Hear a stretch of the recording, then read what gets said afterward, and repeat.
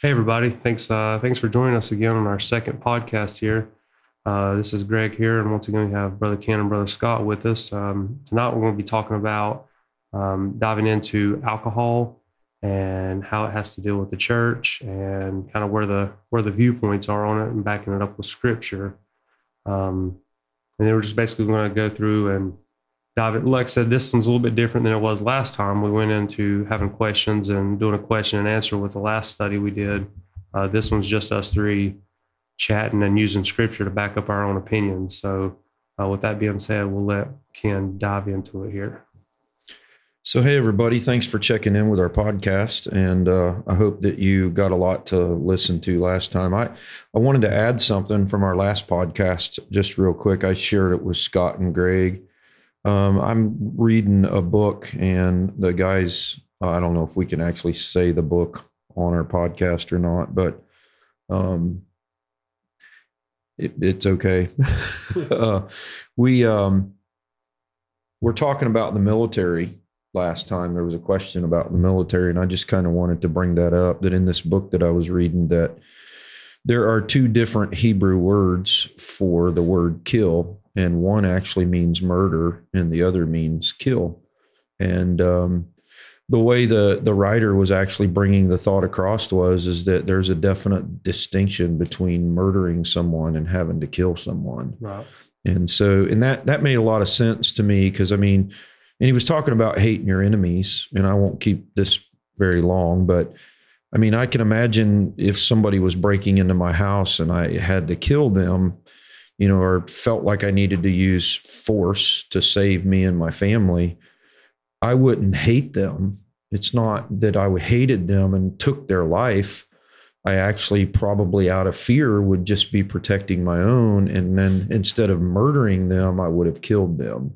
And so you think about that in context of the military or a police officer, I think it just brings it into a little bit better context. And I just wanted to share that from last week.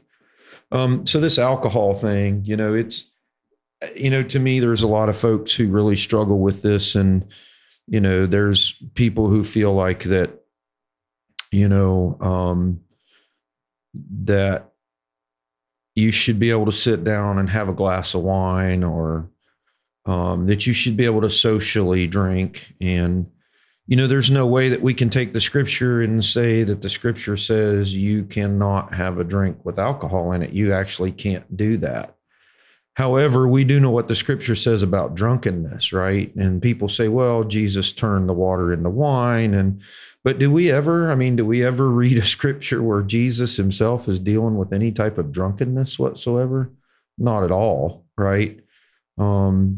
And so one of the things that, and I looked up a couple of scriptures here, and I wanted to read a couple of them to you. There's one in Titus 1:7, and it talks about the office of a bishop, right? And so I just kind of want to point this out, because this implies total abstinence, okay? And it says, for a bishop must be blameless as the steward of God, not self-willed, not soon angry, not given to wine. And so not a striker, or not given to filthy lucre.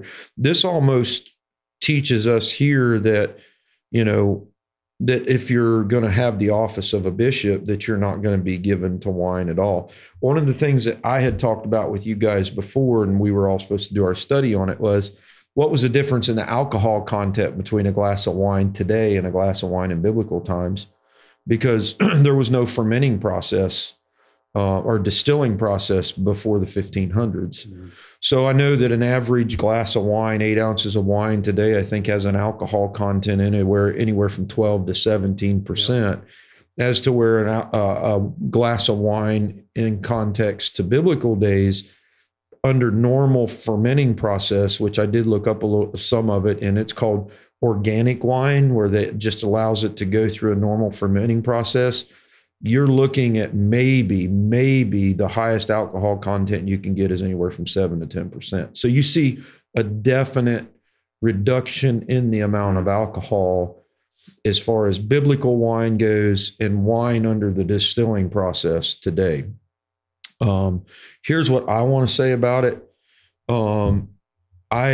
most of you who probably listen to our podcast know that I'm a licensed clinical mental health counselor. And I can tell you this, had an individual never taken their first drink of alcohol and never drank alcohol at all, they would have never become an alcoholic. Wow. And so although I can't take the scripture and teach complete, total 100% abstinence, I can sit you down with a lot of people who would tell you that they would to God they'd never taken their first drink of alcohol whatsoever. One of the places in the scripture, and I'd looked this up earlier, and it's in Matthew and Mark, I think, where it talks about they actually made fun of Jesus in context of his ministry and said he's a wine bibbler, right? And so they were using it in a derogatory way as someone who was given to much wine. Mm-hmm. And so we know those negative connotations that we're hearing. And then even that scripture that I read in Titus about bishops, that I personally believe that in the day and age that you and I live in, that it would be a good thing in God's eyes to leave it alone. Now, I also say this, people are going to do what they want to do, regardless of what they call themselves. And so it makes me nervous because I think there's people who feel like I can sit down and just have a glass of wine and they'll never step over kind of that social limit that they feel like. But I've seen plenty of people step over that social limit, and it affects us. It changes us. And so, there's plenty of other scriptures we can read to you about wine, not given to drunkenness. Scripture said no drunkard shall inherit the kingdom of God. But here's the argument for that. One glass of wine is not being a drunkard, but one glass of wine with 17% alcohol content compared to a biblical glass of wine with a much lower alcohol content, you are going to see significant changes in people. It's going to happen. So that's kind of where I wanted to start at and just see what you guys' thoughts were. I know you guys did some study yourselves and see what you come up with. I was thinking that, even if you pull some of the scriptures, you can go, there's hundreds of scriptures on alcohol in the Bible. Mm-hmm. But then there's also scriptures that have nothing to do with alcohol that talk about, like 1 Peter 5:8, it says, be sober, be vigilant, because your adversary, the devil, as a roaring lion, walketh about seeking whom he may devour. And so in an inebriated state, whether that be a mildly inebriated state or a heavily inebriated state, how are you supposed to be vigilant? How am I supposed to be able to be conscious of my surroundings, my awareness, and things like that? And one thing that's funny is, like, when I was a kid, my dad always used to pound, don't be drinking alcohol, blah, blah, blah, because, you're talking about not bringing any other spirits. But what do they call alcohol now? Spirits. Yes. Exactly. Yeah. So why would you even infiltrate something like that? And then the third thing I wanted to tag on that was kind of interesting to me was that I'm very, how do I say this? I'm very mindful of my witness. Mm-hmm. And when you lose that, then you lose your feet to whoever you're witnessing to. And you have to be witnessing that person. If somebody you go to church with, or you met, hey, I go to church at XYZ, whatever, and they see you out having a drink. Well, and granted, you could be just having a drink, taking that one drink of wine, as we spoke of, that could be all it is nothing more, nothing less. But then they're like, well, man, how do I feel about this scripture? It says not to drink, it says that we shouldn't be drinking, or things like that. How can he be saying this and doing that? So trying to, like you say, the absence of it, staying away from it totally, in my opinion, is one of those things that's like, it's very important, because you could lose all credibility to those that you minister to, those that you are witnessing to, and just your people that look up to you in church or anything like that. Because, you stand up to testify in church and somebody's seen you out the night before just having a drink. Where does that sit with them? They could lose all of that. I think there's a lot to be said, too, about atmosphere when you're in places like that. But not only atmosphere, but here's the other thing, and I think this is the kicker for the whole thing, is that, no, you can't find in the scripture where it says, thou shalt not drink wine. You're not going to find that. But what you're going to find is plenty of scriptures that talk to us about our behavior. Mm-hmm. Now, what you're talking about, Greg, is normal Christian behavior. Is a lot of people think it's okay to have a beer or okay to have a glass of wine. But I want to share this with you. I work with guys every day who are alcoholics. And one of the things I work with the guys who sometimes will have a year of abstinence, a year clean. You would think, after a year, I'm doing pretty good, right? Do you guys want to know the one thing that gets them every single time? They tell themselves, I can have just one drink. Mm-hmm. It gets them every single time.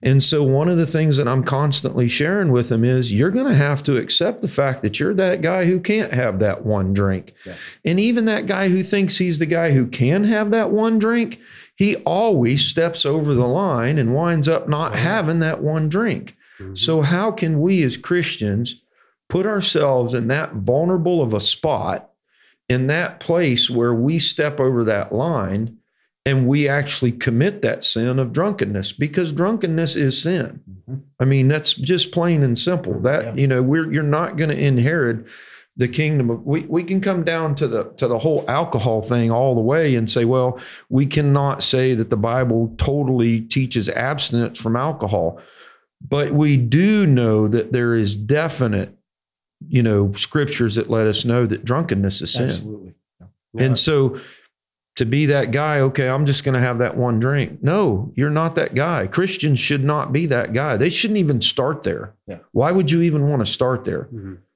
I truly believe it's just another one of those things of pushing the envelope, trying to be as much like the world as you can possibly be, because we get in situations where we're uncomfortable. My boss is having a glass of wine. I want to kind of feel like I fit in. I want to kind of feel like, drinking wine is an adult thing, right? I want to feel like I'm one of the guys. No, that's not who we are as Christians. We are not those people. So I just wanted to share that because there's a lot of guys, 9 times out of 10, those guys will tell me, Ken, I thought I could just have one. And they couldn't. They couldn't have just one. Yeah. The Bible, talks about us being a peculiar people. Mm-hmm. I was thinking about where you were talking about. I've been in a lot of situations with work, and you go out and everybody's drinking, and you're sitting there with a Sprite or a Coke or sweet tea or something like that, right? And yes, there are some things that the Bible calls out explicitly. Absolutely, right? Like we're talking about drunkenness. There's things that the Bible there's no gray areas. Right. It's black and white. But it seems like it's these areas where it doesn't explicitly call it out, where Christians get tripped up, right? And they spend a lot of time trying to figure out, well, the Bible, gray areas. Those gray areas. Yeah. The Bible doesn't explicitly say that I can't have alcohol. But there's so many things in principle. Right. Right. Yeah. I was thinking about, as you guys were talking, alcohol, smoking marijuana. Right. All of their mind-altering things, right? And I am a very introverted person. You guys have known me quite a while. I'm a pretty introverted person. I'm very quiet. But I have a feeling that if I started taking some of those things and putting those things in my body, they would make me a different person. Absolutely. I might suddenly become the life of the party. Right? Absolutely. And in that, I'm a different person. I may not even remember what I was doing. I may not remember what I say. How is the Spirit of God going to guide me? How am I going to hear that over everything else, whatever my mind is being altered by these substances, right? And it's in those situations where you want to really be mindful of the Spirit of God, of how can I be a witness, right? How can I maybe help someone? And if you're partaking in those things, I just feel like I've sat at dinner before and somebody drink a glass of wine. I've worked with these people, right? And maybe that doesn't alter them too much. Right. But man, they get to the end of that second glass and it's a different person. It's not the person that I work with. Right. Right. Right.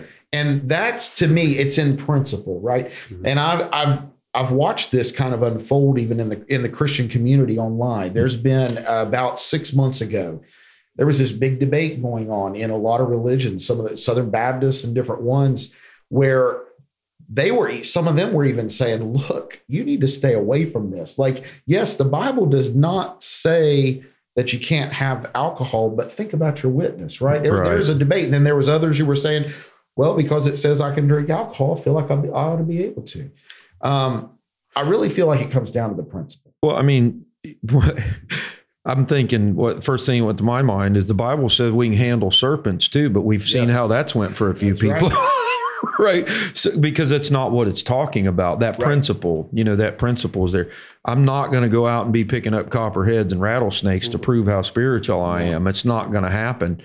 And I don't have to go out and order a glass of wine to prove how manly I am. That's right. The thing that I feel like is that when I represent Christ in every form, fashion, shape, behavior, thought, that I have enough going on without, like what you said, Scott, giving the enemy an opportunity in a kind of this altered state to mess with my thoughts and mess with my mind. The mind is pretty fragile anyhow. I mean, people just don't realize, that teetering that we can do sometimes. And there's no way that we can say that we can sit down and have a glass of wine today and it not change our behavior. As where you said 2 glasses of wine, I've seen people after the first glass of wine, that you can tell there's just a loosening up. And I read a scripture, I think it's in Psalms 138, where it said, God said that wine is good because it makes the heart merry. Well, let's think about that for just a second. In the Old Testament, there was a much different approach to things. Men did what was right in their own eyes. I mean, there was a whole lot of things that went on in the New Testament. What we need, or in the Old Testament, what we need to do as Christians today is look at the New Testament characterization of Christ, because that's what we're supposed to be emulating. Yeah. And we don't see that in his behavior. We don't ever see that in Christ's behavior. Right.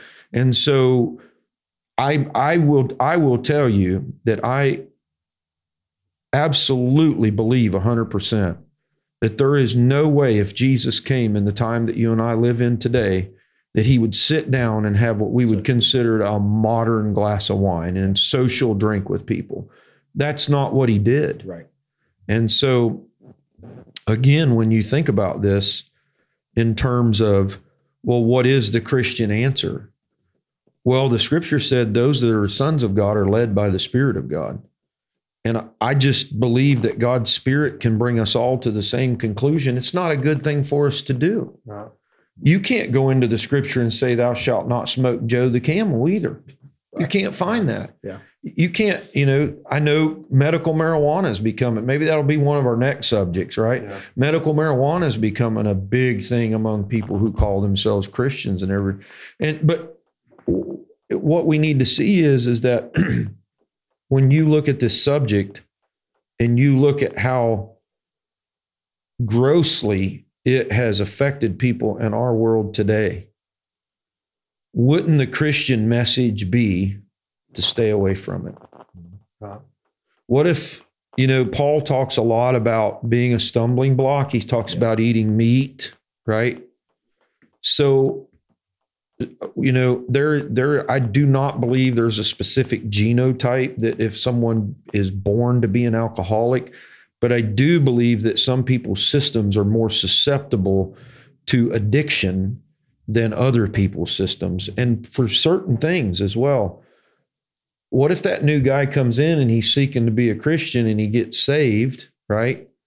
And he's dealing with that alcohol, right? And we're trying to teach him freedom. We're trying to teach him liberty. And then we're going to go sit down at dinner with him and have a glass of wine. It's not going to work. Yeah. It's just not going to work. No. And here's kind of my final point, I hope. I don't think that I'm going to get to heaven and Jesus is going to say, you know what, son, you did really good, but I'm not sure why you didn't have a glass of wine while you was down there. He's not going. If we err towards the side of caution, he'll honor that. Because there are some areas that are great. But if we think about it in the context of God, I want to honor you. I don't want to do anything that would defame you or defraud you in any way. And so because of that, I'm staying away from it. He's not going to find fault for that when we get to heaven. Right. It's just not going to happen. He's not going to say, well, you should have had a few bottles of wine when you was down there. He's not going to say that. Yeah. And so to me, that's kind of the deciding thing, I remember when I first got saved, I've told you guys this before, but I felt like I had to make God relevant, and it almost took power away from Jesus, because I was like, I've got to bring him to everybody. Right. Mm-hmm. So at the time, I was working at Verizon, and a lot of the guys and girls, they'd be like, hey, let's go out and get some drinks. Well, they'd make fun of me because I still wouldn't drink. I'd go out with them. I'd go out to these bars, all that stuff, and they'd be over laughing at me drinking my Sprite or whatever it was, but I was like, I just can't, because one, I had to go home to my son. I was a single dad during that time and things like that. But there were other, with Jesus, I was like, how can I be a witness to you, doing this, whether I want to make God relevant or not to you as where you are in life? I think God's more powerful. I shouldn't have to dip into that, and that's just really been my striving point, is that I don't have to join you in your sin to bring God to you. Right. I don't have to join you in things that could literally tear me apart. Before I got saved, absolutely. I drank. I was a twisted boy, that's what I did. And once I got saved, that was one of the things I was able to set aside quickly. And I figured if God wanted to take that away, why aren't we cussing every now and then? Mm-hmm. It's okay as long as you don't say a whole bunch of them, Yeah. It's okay as long as you're not smoking a lot of pot, but I'm like, no, it's not. We have to turn away from that. Just like the Israelites were supposed to be a different people. All those laws were not to make them live a stricken life. Those laws were to make them a different people. Right. And, I was witness to a guy the other day, and he was telling me something. He was a Jewish person. Guy practices Judaism. And he was telling me about how they believe Jesus was a good prophet and things like that. I'm like, that's great and all. I said, but Jesus didn't come to knock off your laws. Mm-hmm. He even says that. He says, I came to fulfill those laws. So he didn't take them away. Right. So in my opinion, if he didn't take them away, he still wants us to be a peculiar people. Sure he does. He doesn't, he didn't come to say, oh, well, I'm love this and love that. God's still a just God. Absolutely. That's the core of who God is. And so therefore, if God is not different then and he's not different now, then why would I dabble in something that he doesn't necessarily say, do not go do it, but something that could ruin everything. Paul wouldn't eat meat. He just flat out wouldn't do it. Right. It didn't matter if he knew where it came from or what. He just said, listen, I don't want to be that stumbling block for somebody else. Ken, if you were out having a drink and one of your patients come up and that's what they struggle with, how would that look? And they're like, you're over here, you can get deliverance from this, Right. And they come in and saw you having a sip and they're like, well, he obviously is not delivered, why do I need to? And then they could literally 180 right out the door and be done. Yeah. So, I mean, there's so much more to even just the spirituality side. We could really mess some people up by just messing with the stuff, and I don't want to have any part of that. I don't want to, like you said, I don't think Jesus is going to fault me for not dabbling in some marijuana or dabbling in some alcohol. I don't think Jesus is going to say, Greg, I still put it on the earth. You can, no. He put a lot of things on the earth, and we've made stuff out of the earth, and we've ruined a lot of the earth. I'm not going to go do stuff like that. When I'm to be to my kids, how am I supposed to be a witness to my son who can potentially see that stuff? Right. And he's like, well, they do it. Well, I don't, I'm not going to do it because this is, Jesus and getting to heaven is more important to me than anything in this world. And that's why somebody asked me the other day about, 3 kids, that's kind of crazy. I'm like, yeah, sure. I'm just hoping Jesus comes back before they reach that age of accountability. I'm like, come on, let's get them out of here. This world's going nuts, But yeah, I want to focus on not causing people to stumble. I struggle enough myself, as I'm sure both of you do, with just making sure I'm crossing my T's and dotting my I's with my relationship with Christ. Right. I like to mirror my relationship with Christ as the same relationship with my wife. If I'm not helping her around the house and doing those things and being a servant to her, then how can I expect her to do the same to me? Same thing with Christ. If I'm not doing the things that Christ asks of me and the things he wants me to do, how can I expect when I say, Lord, please be with so-and-so, that he's going to listen or even care to listen to what I have to say, you know? Yeah. So I don't want anything to blotch that little bit I have. You know, I want to make sure I'm crossing my T's and dotting my I's with the Lord and make sure I'm right on the right path and checking myself, because this could be one of those things, like you say, what if I went away from wine and did a harder drink? Mm-hmm. One drink, you know, I haven't had a drink in 11 years, almost 12 years now. And so I could take that one drink and it would honestly alter me. Yeah. Right. Wine or not, whatever it was, it would definitely do something to my mind, to the fact that I'm not being vigilant and sober-minded to be that Christian I need to be for God. You know what I'm saying? It's just, that's something that I've always struggled with, but I've kept in the forefront of my mind about alcohol and drugs and things like that. So it helps me to stay away from it, you know? Right, for sure. I was thinking, you know, we've talked a lot about social drinking, mm-hmm. And kind of that effect when you do it in a public place. But, you know, we've had a rough year. Yeah. 2020 was rough. But even before that, there was people that may say, well, I don't drink in a social setting. I don't go out and drink, but my work is super stressful. The kids, I've got, little kids, it's super stressful. And I just like to sit down in my living room by myself and drink a glass of wine to try to knock the edge off. And knock the edge off. So as Christians, and we've talked a little bit about victory, I'm just going to pose this question. You guys can kind of join in here, but what do we want to say to those people who are struggling in their mind with stress and those types of things and are saying, well, alcohol takes the edge off? Yeah. What do we want to say to those people? So I think that's a great question. As a matter of fact, I had a couple things in my mind that I wanted to share with you as well. But when this whole COVID thing hit, people did not see why that it made any sense for liquor stores to remain open. But what they don't understand is there are people who are severe alcoholics who, if they stop drinking, they'll die. I mean, they'll literally die. They absolutely have to drink to not die, because they go into severe DTs, they have seizures. And so I know a lot of people didn't get it, right?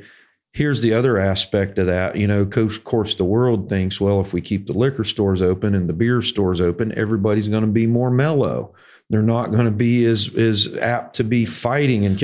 Well, we kind of see how that went, right? Yeah. So that didn't work. To say, alcohol is a depressant. I mean, we know that. And so to say that alcohol, when it's consumed, doesn't bring us down to this kind of lowered state, but we also actually have clinical evidence that once you're done and you're coming back, the symptoms prior to that you were trying to mask, they are actually exacerbated. So they're actually worse. So you're going to feel more edgy after you drink, after you come off of that at drinking that alcohol, you're going to feel more anxious. And so, here's the thing, everybody needs an outlet. Because we live in a very anxious, very time constrained, a very unmanageable world at times, because of all the things we've got going on around us. And I think one of the things, and we can tell people, well, just pray. And prayer works to help take the edge off things. But, there's a lot of other things that we can do.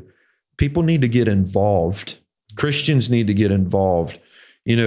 We need to be physical. These bodies are machines. You want to know one of the best ways to take the edge off? A good, hard day's work. Yeah. It will literally take the edge off, right?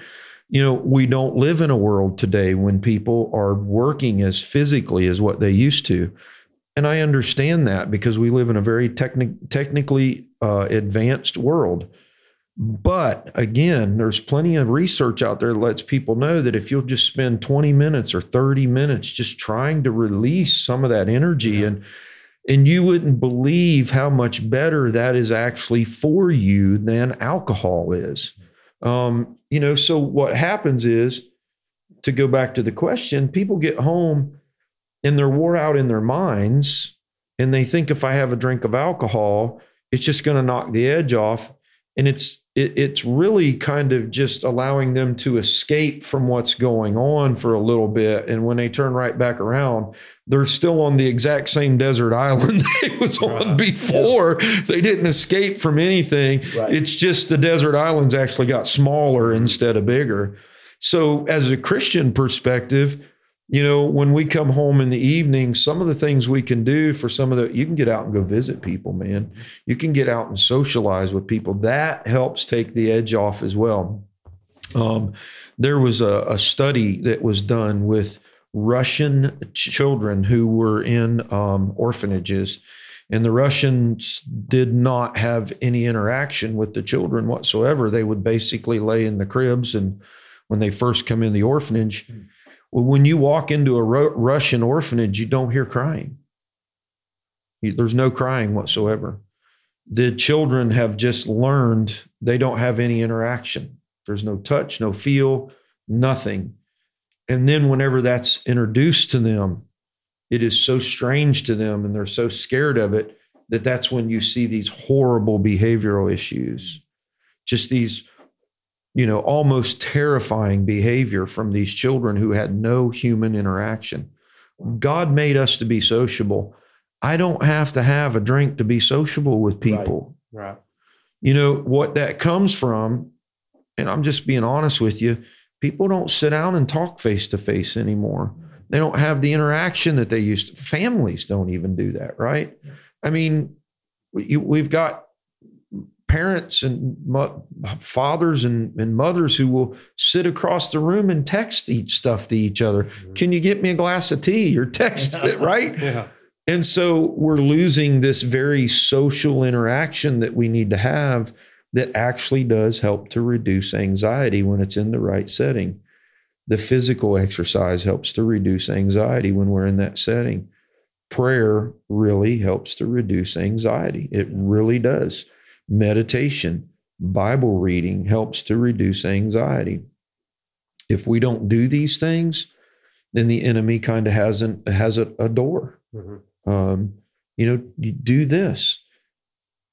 Now it's a lot of folks, it's anxiety meds, you know, whatever we can do to just kind of escape, right? We just want to get free from it all for a little bit.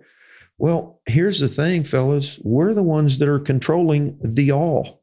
We want to get free from it all, but we're the ones who are controlling the all. Mm-hmm. We can reduce the all if we didn't feel like we weren't successful, if we're not having these six-figure jobs and involved in having these titles and these images and things like that. And those are the external stressors that people come home and it forces them. I just got to have a couple beers. I'm telling you, if I can get a couple beers, I'll be fine. 2 beers winds up to 12. 12 winds up to more. Pretty soon we've lost our wives. We lost our kids. Yep. Mm-hmm. And it's all because of the all. Mm-hmm. And I just want to share something with you. Jesus said, go sell all that you have. Mm-hmm. He was just asking him to give it up. And so to say that we're not in a rat race and people, no wonder people want to drink. It's true, but we're the ones who control the all. Right. Yeah. When you asked that question, Scott, kind of like Ken said, my mind went immediately. I heard it put this way: is we all need a chair, and that chair is our grounding point. There's got to be a release, and that chair, you know, whatever that chair, wherever you put that chair, is where your release is at. And for a long time, before I met my wife, I would just come home and watch television and just numb my mind to dealing with the headaches, you know, and it was, and that was my outlet, you know, as I would just turn the TV on. I wouldn't even be watching it. It'd just be in the background, just be some noise. And in fact, sometimes I catch myself doing that now. You know, there's times that, you know, Dre's like, let's turn the TV off. I'm like, well, it's just in the background, you know, and things like that. But I'm like, it's because I've been there so long, which now my house is chaos with 2 small kids running around, and now one's crawling, you know, so my outlet has become more physical with my kids, you know, chasing Maggie down, and Nora's calling, play with me. And I mean, it just breaks my heart if I'm sitting there watching TV or something and she's like, play with me, Dad. I'm like, oh, I could have been doing that in the first place, you know? But those are my driving points. Those are my outlets. I set that's my chair. That's where I keep myself grounded. I don't have to go drink a beer or alcohol or anything like that to do that. I can even go outside and play with my kids or work on whatever project Drea has put in my honey-do list. Those things keep me grounded as well. And I like to spend some time on my way home from work in silence, because I know, granted, my job is very physically demanding, but at the same time, I'm thinking about this is what I can do tomorrow to get this much further along on the project. If I just turned it all off and drive home, and my wife is the world's worst. She'll call me and she'll be like, "Hey, how you doing?" Blah, blah. I don't like talking. I'll be home. Here's where I'm at. I'll be there shortly. Love you. Bye. And I get off the phone. I throw it off to the side. And that's another thing for me. It's like, let me take the world away on my way home, and get rid of as much of that work, that stuff as possible before I get to the house. And that's another outlet for me. And I think it's very, very important as Christians, we help people develop those outlets, find those outlets. You need to find something, like you said, reading scripture, meditating, praying. Those are all ways to bring the mind back together. And that's why we do them. That's the disciplines of being a Christian. That's why we have to do these things, but it's like I said, I think it is our job to be physical with and mentally savvy with helping others. Let's find your outlet. You shouldn't have to have a glass of wine. What is it really doing? Like you say, it's just making your problem's going to come back much more. It's just going, it's not really taking any edge off. It's just putting the blinders up until the next moment, And if we continue to do that, then eventually it's just going to blow up. I mean, that's all you're doing is you're basically you're filling up your bag. You're going to run out of room eventually, and it's just going to unload. And you pray to God that it's not your kids or your wife that unloads on, and that's typically with alcohol. That's where it goes. That's where most of your domestic violences come from. Kids are taken away from the household. All that stuff happens because we let it build up and we don't have that outlet. So we resort to something, whether it be alcohol, pot, whatever the case may be. So I mean, that's exactly just like Ken said. It's all about having an outlet, and I think Jesus can be that outlet as well. Yes. So there's a couple places in the scripture, like for instance, when Noah got off the ark, right? We see that he was taken in too much wine. A very bad thing happened. Yes. Lot and his two daughters taken in too much alcohol. A very bad thing happened.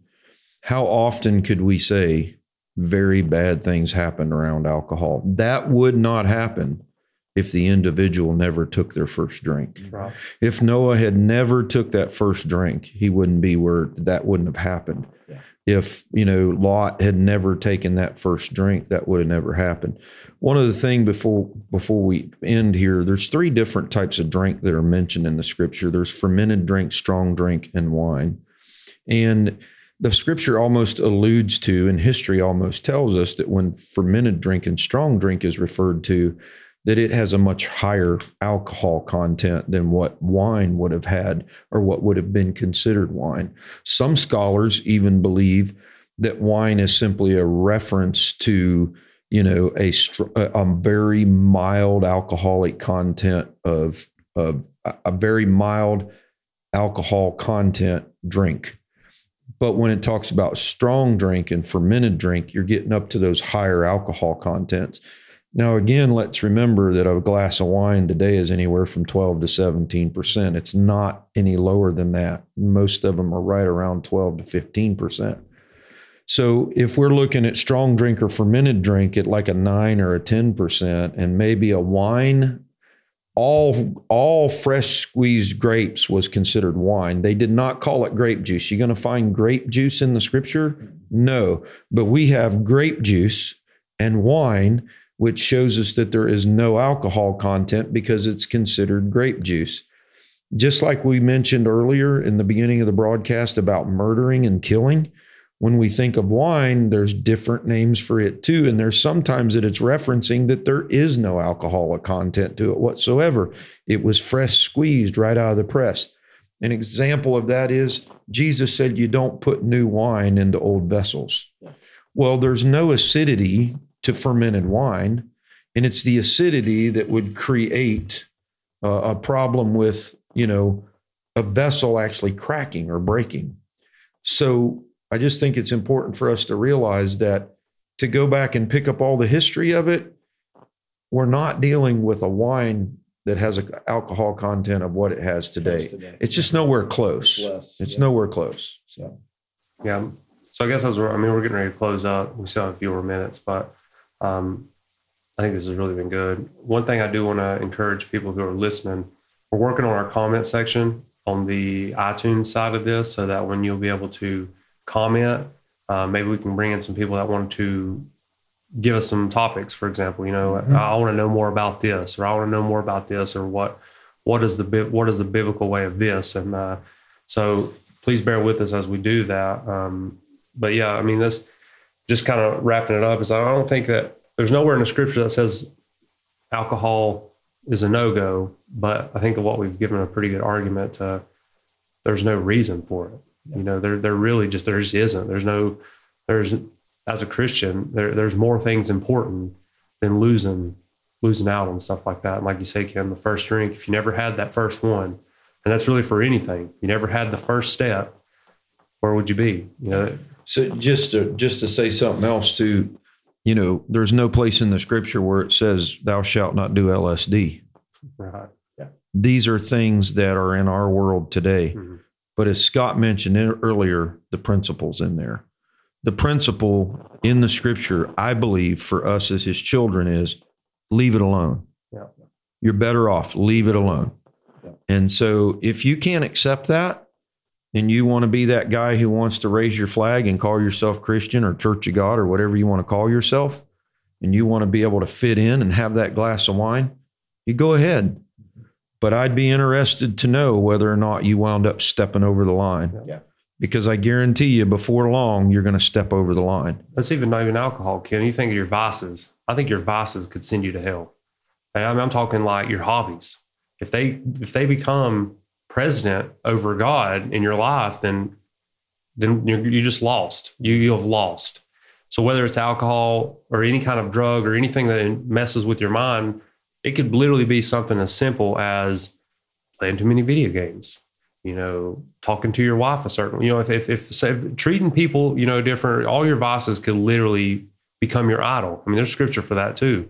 So, I'm saying, we never take that first step. We have to be careful on all steps. True. Whether the scripture says don't smoke, don't do LSD, don't smoke pot, don't drink alcohol. It talks about taking things too far. But if you never take the step down the path anyway, you don't have to worry about going too far. Absolutely. So with that being said, we appreciate you guys checking in. Thank you, everybody. Thanks for joining in. Yeah. And we will be trying to do this again, I think, in 2 weeks. And Lord willing, I'll be able to send us out a topic here soon.